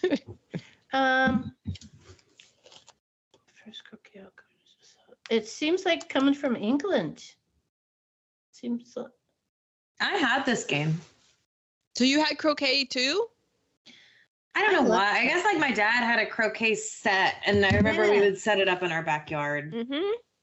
I loved croquet. Yeah, we would play it a lot. it didn't involve a lot of activity. Mm-hmm. That's what I liked. But then you could play it with kids because they get to hit things. Yeah. Introduced to Britain from France during the 1660 reign of Charles II of England, Scotland, and Ireland. Yeah. So And those, like, when, we repurposed those mallets, and so it was almost like a polo style roller hockey thing that we had going in the early 90s. And that was a fun game that we would play. Our variation of roller hockey. Of course. I have the production design, Abin Grau. He was a serious occultist, and I think that sometimes when people hear occultist, they think negatively and like of Satanism and negative thoughts of Satanism. And so there's a lot of things, like, especially if you look at stuff with like Satanism, it was interesting to me to find out that it wasn't what I thought it was. There are definitely those darker aspects, but like somebody who calls themselves a Satanist, you're like, oh, like to be afraid of them, because like when I was a little kid, the Satanic Panic was a big thing, but it's actually not. And it's, if you like look up and read into it, it's one of those things. It's like bats and rats. Like, it's gotten a bad name. But isn't a cult just like believing in supernatural and like mystical things? Yeah. It's actually just supernatural, mystical, or magical beliefs. Yeah. It's cool. It is. I think I'm a member of the occult. I think everybody kind of is, or at least kind of should be, to just expand your mind and to think like, oh, maybe this is. Like, also, isn't Christianity then an occult? Yes. Like all religions are. Yeah. All religions, yes. But there's a whole bunch of different fascinating things. And of course, people, just like with religion, just like with all religions, where people can twist it to make money and to be nefarious and evil. But the basis of it is actually, like, it makes a lot of sense. And it's found in a lot of things that are like Christianity. And I know for sure, because when you go into that reading about the different things, you're like, oh, interesting. So that's one of those things where you hear it and you think, oh, the occult, clutch the pearls. But it's like, nah, man, come on. I had ancestors who were supposed to have been healers. They could heal livestock, go and put their hands on the livestock and heal them. I don't like, and maybe I have had a sore muscle and thought to test such theories, like ancestors come through, heal this muscle of mine, and it got healed. I'm not saying I possess such things, but I'm just saying, it is interesting. The practical special effects, like when Orlok comes up from the coffin, like, that's 99 years ago, and that still holds up. Yeah. The doors opening, when it does that superimposition of and he's like ghost-like. Yes. I thought that was really impressive. Like the speed of the carriage and the speed of the coffins. And then when it goes into a negative thing, and the famous shadow scene. And the stairs, and then also when Ellen comes, the shadow comes up on Ellen. So yes. Like there was a lot there for 1912. It's like, yeah, I get why this is still a thing. Yeah, special effects in 1922. Oh, and there was something that I read where, that this was one of the first things where to like a montage, because we're so used to seeing films, because we've been watching films, like we have this whole history of films, but to think about how in the 1922 was one of the first cross-cut montages, and how that was a really big thing for F.W. Murnau to do. It was specifically with Hunter Gutter Butter. Now he's Hunter. Yeah, now he's just Hunter. When he goes, and it was between when Ellen, when Ellen wakes up, and there was that intercutting that was new. You know, like this was one of the first times where that was in film. And that's something that us watching it I completely took that for granted and didn't realize until I read it, like, oh no, that was something that was new that FW was doing. Mm-hmm. Well, bravo.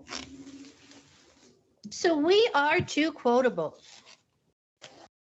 And to get a quotable, you had to push pause to write down your quotable from the title. Well, at least I did. So I have, pay what you will, we stop here. Yes.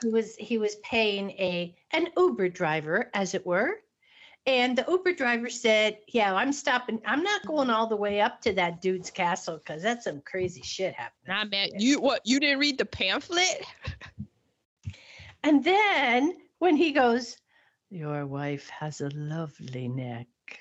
Come on. Read the room, dude. Yeah, he was like, I'd like to get me that neck. What did my brother say? That's a bomb. She had a bomb neck. Mm-hmm. Lots of real estate. Blood is Life. It reminded me, have you guys watched Ted Lasso? Not yet. Oh my God. Oh my God. I can't believe how I got into it. But one of the football players says, football is life all the time. Mm-hmm. And then when it says, the death ship has a new captain.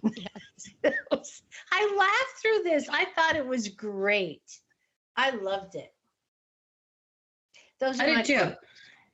Okay, can I ask a question? Mm-hmm. Mm-hmm. Tasty Nuggets is after quotables, right? Correct. Okay, I'm gonna do my quotable last. Okay. Because it leads into Tasty Nuggets.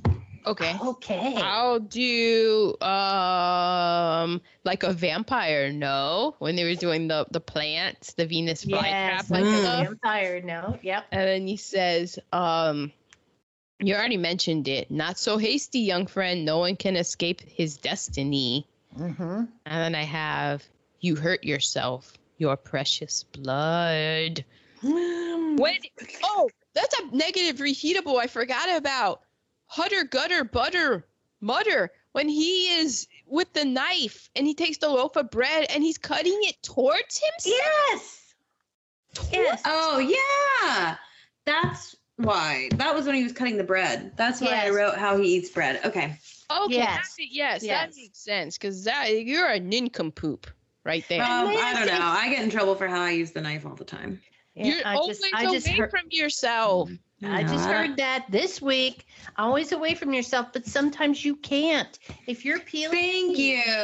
You guys are too much into knife safety. Yeah, I have to peel too much into knife safety. Yeah. Excuse me. I live alone. I ain't got time to be passed down on the floor, taking myself to the hospital. That's her father speaking. See, I ain't got time to be dealing. I ain't got time for that. Yeah, well, I gotta go find like thread and suture myself up. Come on, ain't nobody got time for that. Mm-hmm. You don't remember the time I made your father take himself to the do because he was so loud about it. He impaled himself. It was after because of my leg incident that we mentioned earlier in this podcast. We had a whole medical supply closet for changing wounds and stuff. So my mom comes into the closet to find all the medical supplies wounds because the man, he's not a quiet. You would be surprised how much noise a man makes for somebody who always says stop that noise. And yeah, everybody heard him fall down the stairs. And then everybody had to hear about him driving himself with a stick shift to the emergency room. But otherwise, I was going to have to get Adam up, change his diaper, put him into clothes, get you up, put you into clothes to get in the car to drive him to. He'd already be at the emergency room by the time I got all that done. You're just like, hey, didn't you train for this, Mr. Army? Exactly. Right? This is a flesh wound. What have you been training for? You go out in the field. What do you do? Come on. Thank you. Still hear about that. Okay, are those all the quotables? Yeah, because she's going to do Because now we're going into Tasty Nuggets. Well, LVP and MVP. Well, yeah. And yeah. Oh, okay. Well, I did ask. Yeah, we can do it. We can change the order and do the tasting nuggets. So do your quotable. We'll do the tasting nuggets. We'll go back, do LVP, MVP, and recasting, and then be out. Okay. Yeah. Well, my quotable is fear lurked in every part of town. Who? Oh, I couldn't read my handwriting. Okay, I'll start that over. Fear lurked in every part of town. Who was healthy? Who was sick? And that brought me to an article that I found on northjersey.com. Written in 2020. The Many Saints of Newark. Yes, yes. Mm-hmm.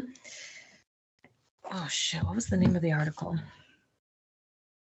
Hold, please. Fear comes in every town. Northern New Jersey. The early Dracula movie has a message for today. Ooh. And it started, well, the premise of the article was Murnau and his collaborators were not making a movie about a vampire. They were making a movie about an epidemic. Yes. And it talked about, well, it actually started with an ad. This is a tasting nugget in itself. They put an ad out in a German paper for 30 to 50. It said wanted 30 to 50 living rats. And that's how they got their rat actors. So this article talks about between 1918 and 1920, Germany lost roughly 287,000 people in the Spanish flu pandemic, which killed nearly 50 million people worldwide. Wow.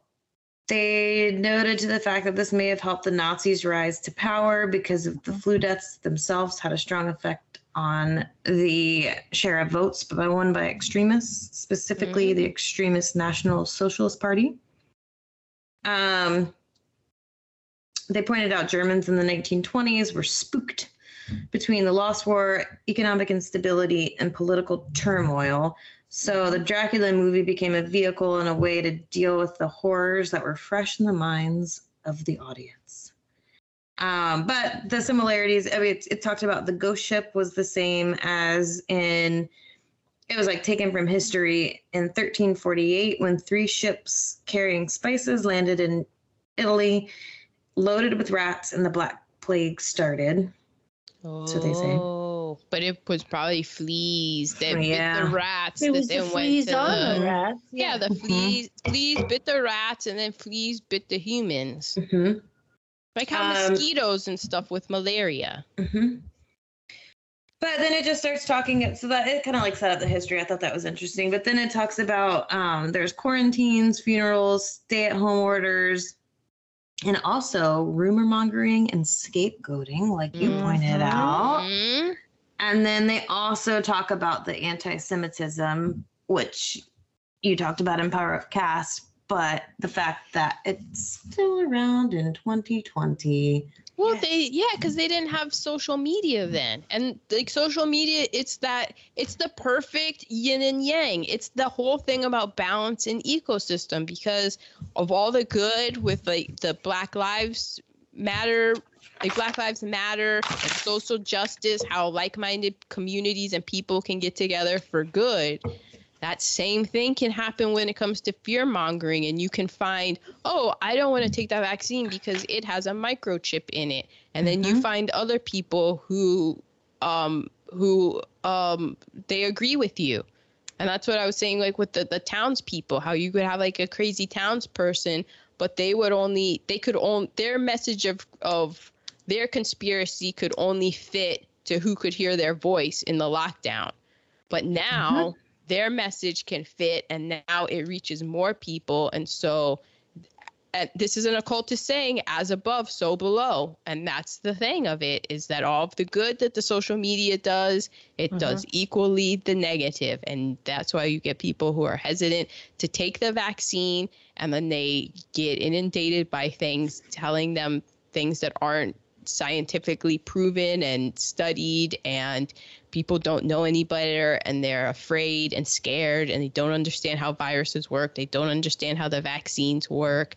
And you get a whole that's how we are and we are how we are because we're humans. And that's the thing about history and seeing like the movie, how much of this, like what Teeny's saying with the plague, the extremism, like how much has really changed? Exactly. Not shit. Yeah, I really saw the COVID. It's interesting because if you had watched this movie 3 years ago, you'd be like, oh, crazy. Exactly. Mm-hmm. You wouldn't have anything to relate it to. Yeah. Yep. You like that scene where the street is empty and it's one dude walking down telling the news. Exactly.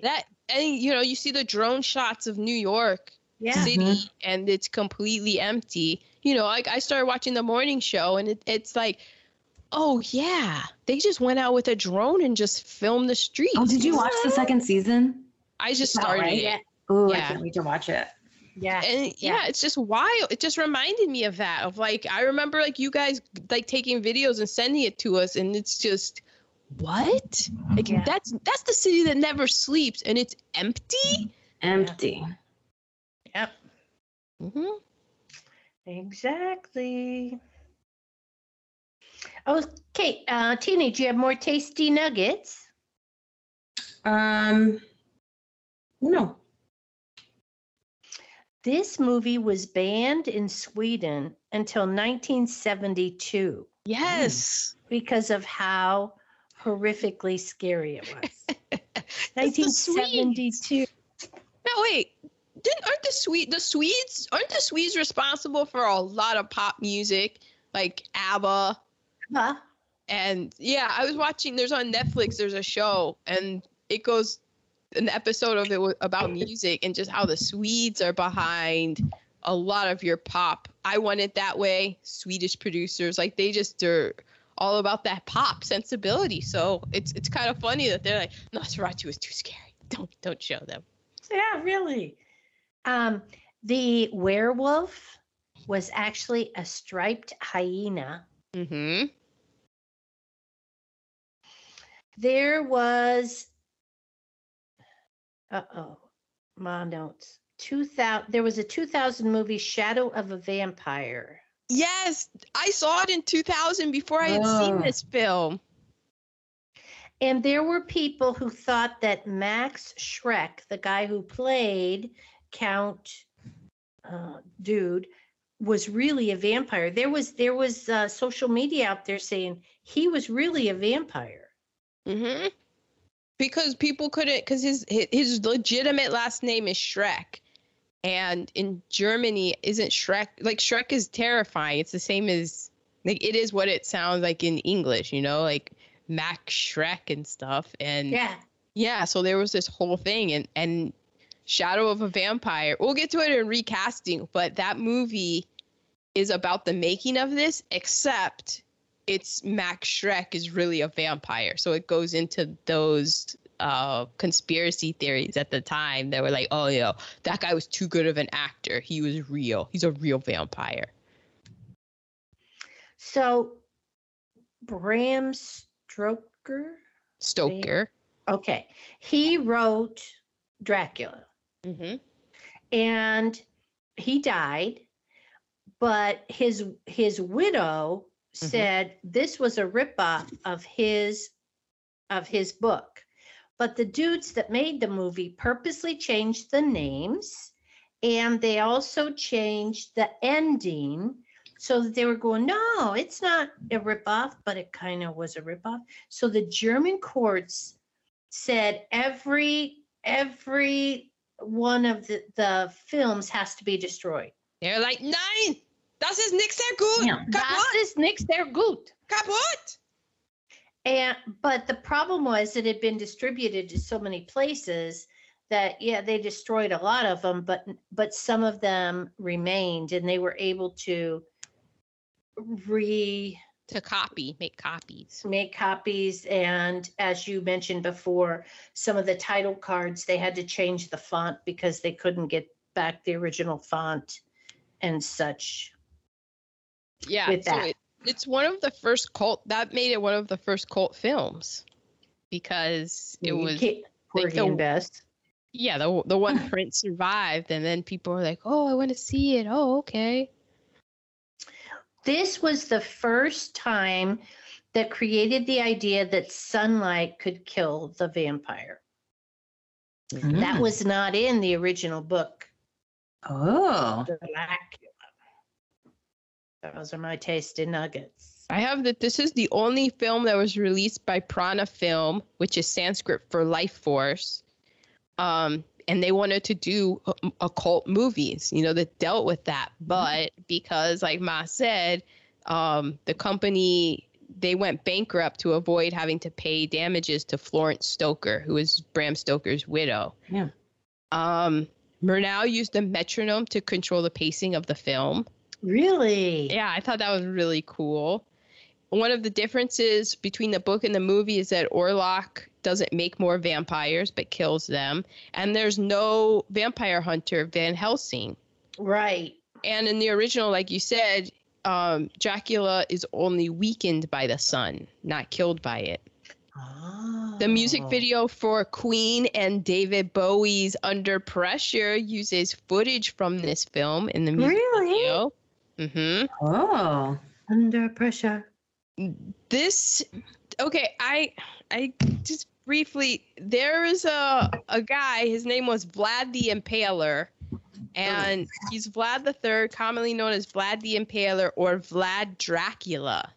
So this was a real person. He was born in 1431 in he's Romanian, and he is a ruler, and he is all twisted up in that whole Dracula myth of, because this guy, like, you don't just get the nickname Vlad the Impaler and live in the 1400s without doing some horrendous, just ghastly things. I forget, there was a podcast series that I was listening to about, it was about dictators, I think, because they did it on Stalin and they did it on the North Korean dynasty, and there was one on Vlad the Impaler that I listened to, and it's just like, yeah, that dude was, I mean, again, you don't just get that nickname because you give it to yourself and think it's cute. He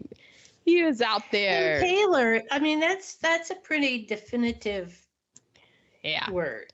Yeah. Most of the exteriors are still around in Germany, Ma.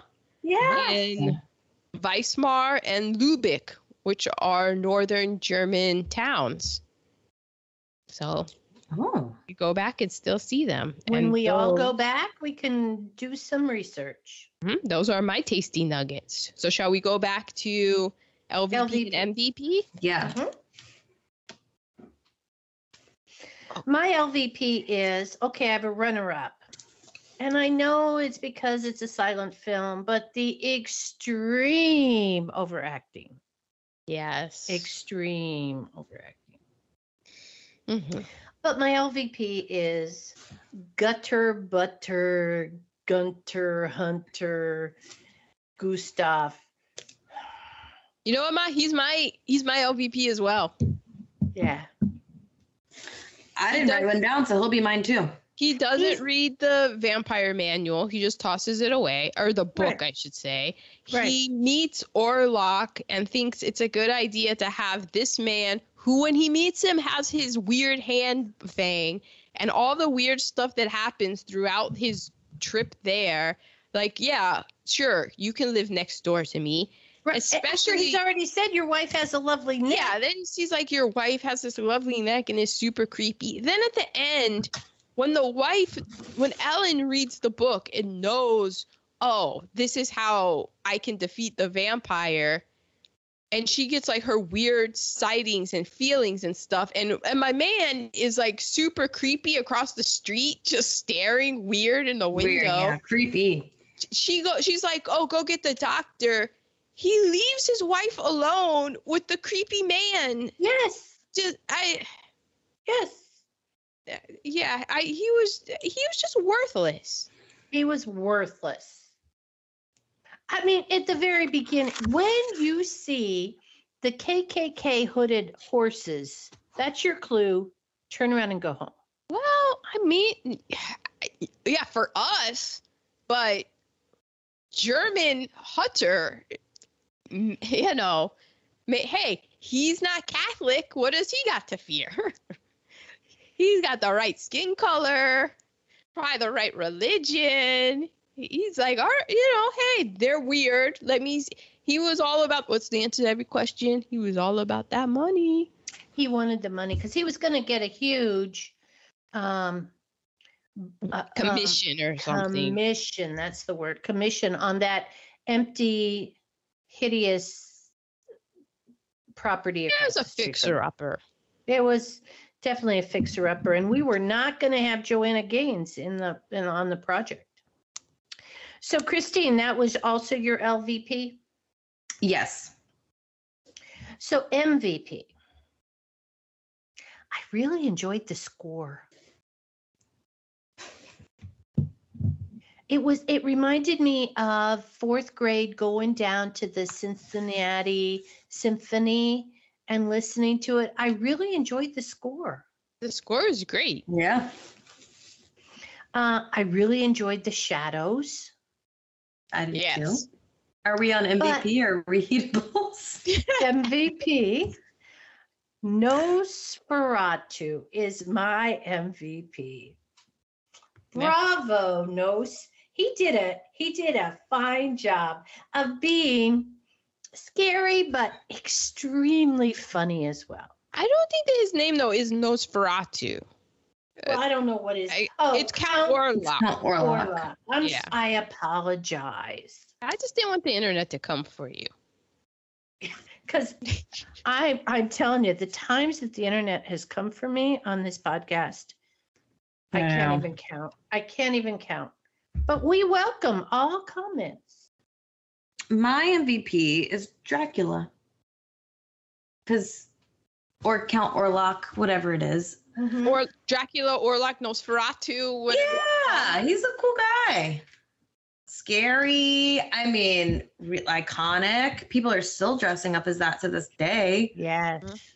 That's true. Yeah. So that's my MVP. His teeth were my fave, though.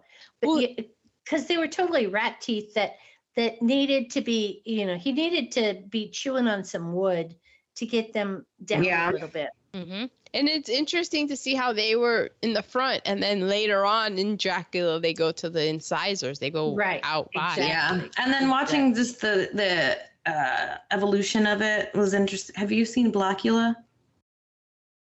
Have I seen Blackula? I don't know. I've seen A Vampire in Brooklyn. That's what Adam said, but sounds wild. It's about a black man who it's like a blaxploitation film, and he's gonna work with Dracula to end slavery. But then he ends up getting turned into a vampire, and he comes back 2 years late, like 200 years later or something.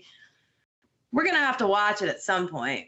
Yes, definitely. Wow. I have, is that for your MVP? Mm-hmm.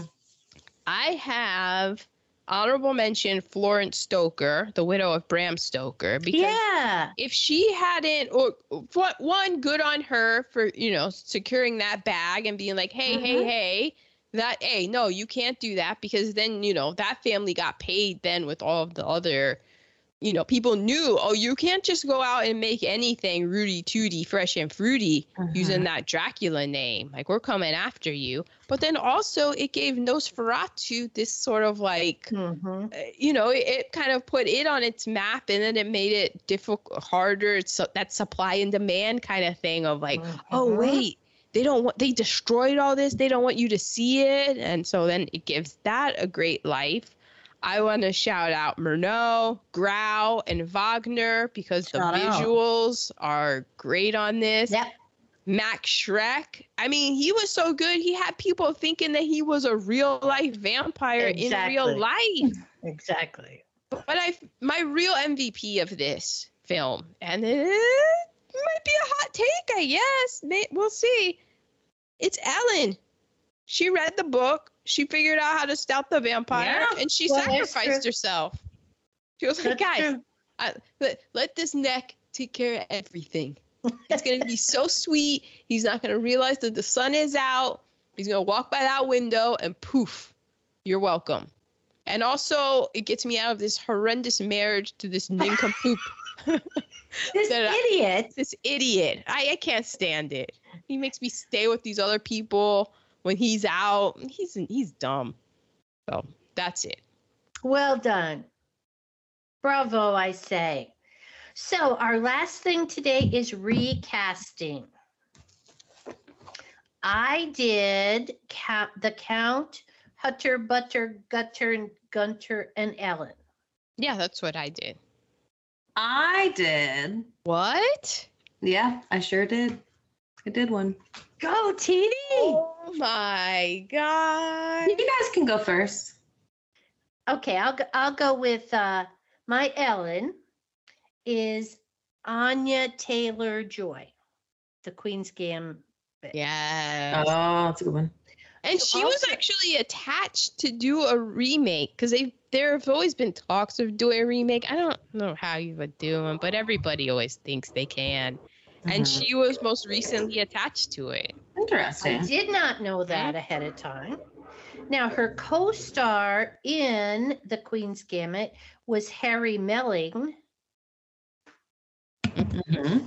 And he is my Hutter, Butter, Gutter. Yes, I could see that. Yeah, because he kind of looks a little doofusy. And so I have two different counts. Okay. I started with Adrian Brody. Oh, that would be a good one. And then I also thought of Jeff Goldblum. He would be a good count. That's good. I did, my Hutter was Tom Hiddleston because the guy that played him reminded me of him. So Loki in the Avengers but he's movies. So pretty. Okay. But throw on is he going to have dark hair or is he going to be blonde? Well, I was reimagining it in black and white, so he would just have the weird wig. I was just imagining a bad wig on him. So that wig on him would, lessen his appeal. Okay. Yeah, my Ellen is Saoirse Ronan. Yeah, she can do anything, truth be told. My Orlok, I went with Timothy Chalamet. Thought he might be interesting, like get some prosthetics on him and stuff. Yeah, and he could be like pretty creepy, I think. Yeah, but with a different tone to it. Mm-hmm. Yeah, I mean it's just really hard. And then my second cast is it was already a cast, but I just wanted to point it out that the cast for Shadow of a Vampire, the film that we mentioned, Murnau is played by John Malkovich. Hutter is played by Eddie Izzard. What? Yeah. I love me Eddie Izzard. I do. Catherine McCormick plays Ellen. And to me, it was very hard for me to do the recasting because this guy, then I was like, yeah, that would be who would play him. Count Orlok, so Max Schreck, is played in that film by Willem Dafoe. Yeah, because yes. So I'm gonna have to rewatch that movie because I watched it the first time and I hadn't seen what it was based on. So excellent. TV? Yeah, Willem Dafoe. Come on. Mine. Yes, I did an Always Sunny in Philadelphia recasting. Oh my gosh. My Ellen is Caitlin Olsen. Sweet D. My Hooter is Dennis Glenn Howerton. Yes. Although it's awkward though, because they are brother and sister in Sunny. Well, their marriage was awkward anyway. Yeah, true, she has to be German. Innocent. Yeah. I mean, hey, Ma. Maybe that's why they haven't sealed the deal yet. What was your mother's maiden name? No, don't. We're not going into that, Karen. People will misunderstand. Count Orlok, Charlie. Yeah. Charlie Day is Count Orlok. And then my knock is Danny DeVito. Has to be. That's so good. Yeah. Oh, well done. I'm surprised they haven't done that. I know. Perfect. When they do that next season, we'll know why. Yeah. We'll be like, it happened again. Mm-hmm. Again with Gone with the Bushes. Well, I didn't know what to expect, and I did go into it a little frightened because I'm not a horror film person, but I thoroughly enjoyed 1 hour and 1.5 hours of this was thoroughly enjoying. And it went by fast. Yeah. It really moved. If you didn't have to stop and rewind to write down title cards, it's going to go even faster. Mm-hmm. I think I highly recommend watching this. Yeah. Especially for spooky season. Spooky season. Make yourself a nice cocktail if you choose to. You don't have to. And then just like have at it. Have some fun. Have some fun. Even children, I don't think it's too scary for children. No. Bring your kids into it. Let them watch it. Yeah. If you, you read them the title cards, but keep it light and fun. And I mean, dude with the Tommy ears, come on. And then they can be Dracula for Halloween. Exactly. And something else that I was thinking about this movie is how it's just so gifty. I think that young people could really like the scenes where he throws down the book, like everything of the silent film. It's just like I think that there's an interesting correlation there between how we do the memes and all of that stuff. And there were so many memes, so many of that feeling whens that I was watching this. You know, I was like, oh, I wonder if the kids would be super turned off by this, or if they would get into it, if they're just like, oh, this is just memes and gifs and stuff. Exactly. Present it that way instead of here is a classic film. And it's a great Halloween type time film. Mm-hmm. So next week. Was it my turn? Yeah. Oh. All right. Well, I'm doing a sequel to Dracula. No. Oh, okay. The sequel to a film we did last year. Is it scary? I don't know how scary it is, but it's definitely in the spooky season. It's in the spooky season, so it's in the spooky season. Rob Zombie. No, it's old timey, so it's in with our Staying in the Past, 1935. 1935. Oh. We did something last year. Mm-hmm. And she's doing a sequel to it. And it's one of those sequels that gets mentioned a lot of times. Young Frankenstein. No, but you're on the right track. Frankenstein's wife. Yes, the Bride of Frankenstein. Bride of Frankenstein. Look at me guessing a movie. I know. It's available on Peacock to stream. Oh. So I thought, because it's got, I forget her last name, Eliza Lancaster. She's the Bride of Frankenstein. Elsa Lancaster. Yes. Mm-hmm. She was in, because she's the wife of Charles Laughton. Yes. And she was in a movie that we did with him. Yes. And she is the Bride of Frankenstein. And this is one of those movies where they say it's in the list of, is this sequel better than the original? Oh. So the Bride of Frankenstein. Excellent. Well, Frankenstein, not Steen. Well, listeners, we hope you enjoyed our Nosferatu episode. And meet us back next week for The Bride of Frankenstein.